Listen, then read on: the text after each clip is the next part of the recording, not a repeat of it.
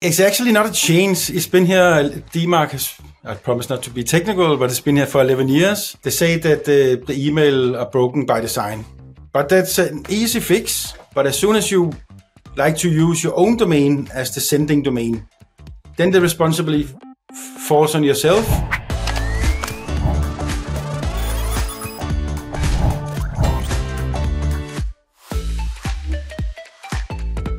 Hello and welcome to the Gross Profit Podcast. My name is James Kennedy. I'm co-founder and CEO at procurementexpress.com. We help your company manage your spend with magical features. But that's not what we're talking about today. Today's episode is a little bit different. It's a bit of a news flash to let everybody know about some upcoming regulatory changes, or I guess technical changes, which are being brought in. And you need to listen to this podcast if your company takes credit card payments in any way or is at risk of financial fraud. So these changes are coming in. They're being enforced upon us, really. All businesses have to think about this. We're recording mid-January 2024, but already by the 1st of February 2024, these changes will be in place. And either you'll be listening to this podcast frantically wondering why you can't get paid anymore, or hopefully you've listened to it in advance and you can talk to our guest about avoiding the worst of the disruption. So to explain everything to us today, I've invited Jens Sonnenborg to the podcast. Jens, how are you doing today? I'm good, thank you. Thanks for inviting me. So maybe you could just start off by answering the question, why should we believe you? What makes you qualified? As a little background, maybe I've been 30 plus years working as an IT professional, 15 years working as a Google Cloud partner. Fantastic journey. 8 plus years deep diving into domain name system issues, DNS, and 4 years releasing articles and doing studies on DNS abuse. Okay. So for people who don't know what DNS is, it's kind of like the yellow pages of the internet, I guess, if I was to use a 1980s analogy. Is that right? So this is where you're able to figure out which computer actually Google lives on or your account name lives on. And those customers that you've had over that time, what's the profile of customers you typically help, Jens? We have a lot of different, from production companies to beer company to real estate, and it sounds to me like they're in the SMB realm, kind of medium-sized companies for the most part, low hundreds of employees maybe. From 1 to 400. Okay, yeah, perfect. Okay, well, that's a lot of the people that will be listening to this. So we got in touch a little bit a while ago. We actually met, I met your partner, I think, at a financial forum, and we chatted, and you started talking to me about this important change that is coming up that is going to have big implications. And really what made my ears prick up where this idea is, if you take credit card payments as part of your business, this change is going to impact you. So maybe you could just lay out what is this change and why it's happening. I think we all are fed up with the financial fraud and crime and phishing and spoofing, and so the big players are trying to make a big step towards a better internet. So less spam and less fraud. So let's pick out some of the terminology there. I guess a lot of people are familiar with it, but just for those that aren't.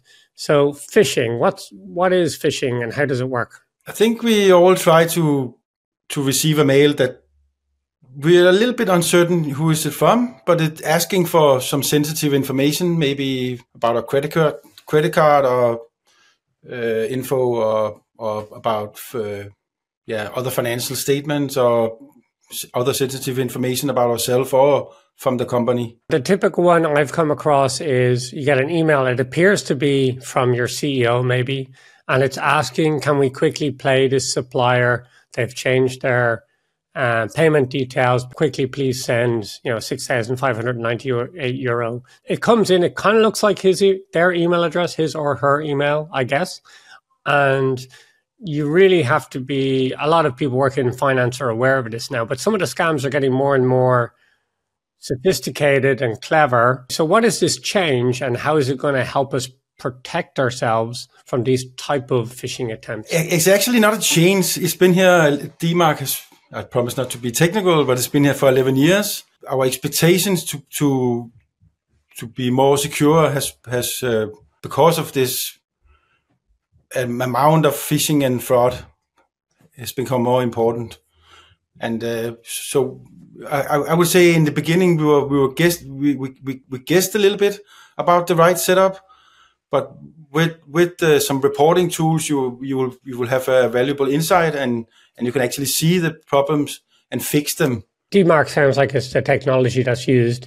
If I get an email, if it's been sort of DMARC stamped or whatever, I guess, then I can be sure of who is sending it is actually the person who's sending it. It's more about the mails we are sending, so we can protect us from third party not sending emails through our domain with the DMARC standard, because we can add some policies, and the policies will enforce the security.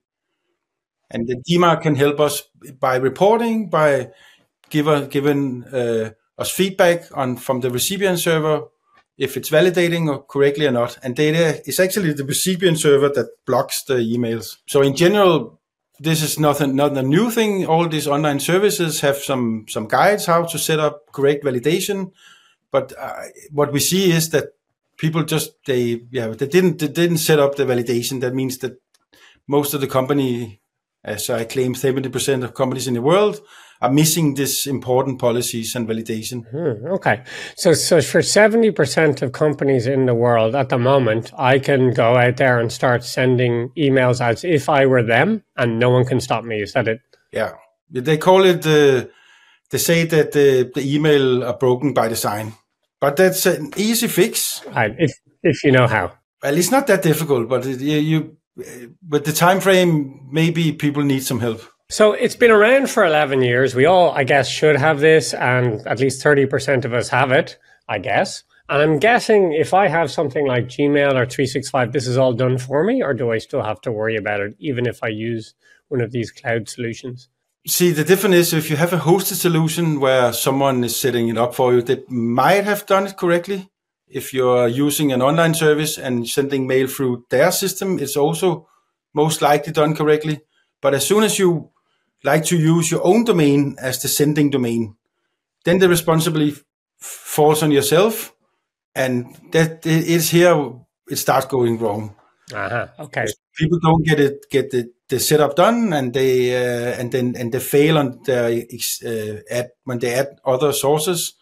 They maybe make mistakes, or if they move the domain to another host, they forget to bring the security policies. And this is something that would normally be your IT provider should be looking after for you. But by the sounds of it, at least 70% of IT providers are not aware of this or not doing it.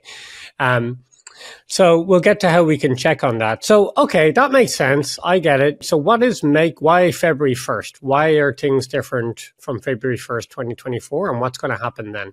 So that's a requirement from Yahoo and Google, who said that bundle senders, that means to start with, companies that sends more than 5,000 email per day will need to meet the requirements to carry on from first. Or to start with, they will get some error codes, and during a few months they will be met with either being rejected or sent to spam for not fulfilling the requirements. Okay, so if I get this right, if I have, say, 100 employees sending 50 emails each a day, then I'm above that threshold. Or if I have one employee sending out 10,000, I'm also above that threshold. Yeah, you might be sending one mail a month or one a week to your 5,000 subscribers, and you'll be caught by the requirements. That makes sense. And I guess you're going to start, my emails just won't get through if I'm sending to a Gmail or Yahoo, I guess my emails just won't arrive if I am sending more than 5,000 and I don't have DMARC set up. So that's chaotic enough. We use Google Workspace for hosting our Gmail, but our emails come from procurementexpress.com. So Does that mean if someone tries to send us an email who is sending more than 5,000 emails a day and hasn't got their DMARC sent up, does that mean they won't be able to send us emails? They're just going to bounce? Or is it only for people sending to Gmail and Yahoo accounts? There's many requirements. They also want to improve the way of unsubscribing. So the unsubscribing should not be in the header, so it's visible in the mail, and you don't have to log on to a web page to unsubscribe. Okay, so there's actually other technical things for your marketing emails. It sounds like you're at first. I think the requirement and the limit is towards private accounts, but the thing is that you could easily have a bunch of, but out of the 5,000, you could have several hundred that signed up with a private account. Sure. We even see businesses that uses gmail.com as their business email. That means that you have private accounts on your list. Yeah. So even first you will think, okay, I'm only B2B. We're not dealing with consumers, but you could actually have a lot of consumer accounts on your list. And so you will be caught in the requirements. Okay, that makes a ton of sense. And I understand this. Okay, it makes sense so far. So tell me now, how does this relate to taking credit card payments? I don't get that part. So if we, for example, have all of our customers on credit cards, almost, how is it going to impact us if we take money by credit card charge? It's not entirely related to the payment gateway, but email is the standard method of sending electronic receipts and order confirmations after a credit card transaction. It provides customers with a record of their purchases and ensures transparency in the payment process. Mm-hmm. And email is often used as communication, refund, handling, and resolving payment disputes. So I mean, in any gateway, there are emails involved. Yeah. And I think it's a step forward for the security, because we need to have trust in the services and the suppliers. This requirement actually comes from a different part, and it comes from the Payment Card Industry Security Standard Council. So the Payment Card Council are making this requirement, and the audit will start in June, but will be enforced in 25. Okay. So we have a little bit of more time on that one, but to understand the requirements from Google and Yahoo is that's based on emails, but I don't think any payment processing is without an email. Okay, so I get it. So you might initially think this is a problem for the marketing department and their marketing emails. Suddenly then people start doing chargebacks because they can't search their own email to find out why these charges are on their cards, or they don't know how to raise a request, or they don't realize. And suddenly you're going to get a lot more chargebacks because people don't have a record of what they bought from you, which sounds familiar. How do you go about making sure that your organization won't fall victim to this change? Google have made some guidelines, but again, what we did 5 years ago, we were following all the guidelines. We were listening to the customers, which services are using, and all of these services all have these guidelines to follow, how to authenticate the domain. And when you do that, you are a good piece forward towards the requirements. But there's like a fast lane model to fix it, and that's using the DMARC reporting system. So what happened is that when you send a mail, the recipient server will send a report back every 24 hours, and that report you can collect in a DMARC tool, and then you can, over a period of time, you can monitor your traffic, and you can spot your sources that missing validation, and you can fix them. So there's like a straightforward way of solving it. We also, as we call it, turn the light on in the dark, because it is something you think that it'll take an astronaut to help me, but it's not that complicated actually. Well, it's all easy when you know how. That's the way the world works. Okay, so actually, this is something you helped us with. So you set up a report, you gave us a tool, and then you were able to give us a report after a period of time, which kind of gave me a health check on how we are and whether we're safe or not. And I guess people can do it themselves, or if they're looking for some help to get this set up, is this something you can help with? Yes, of course.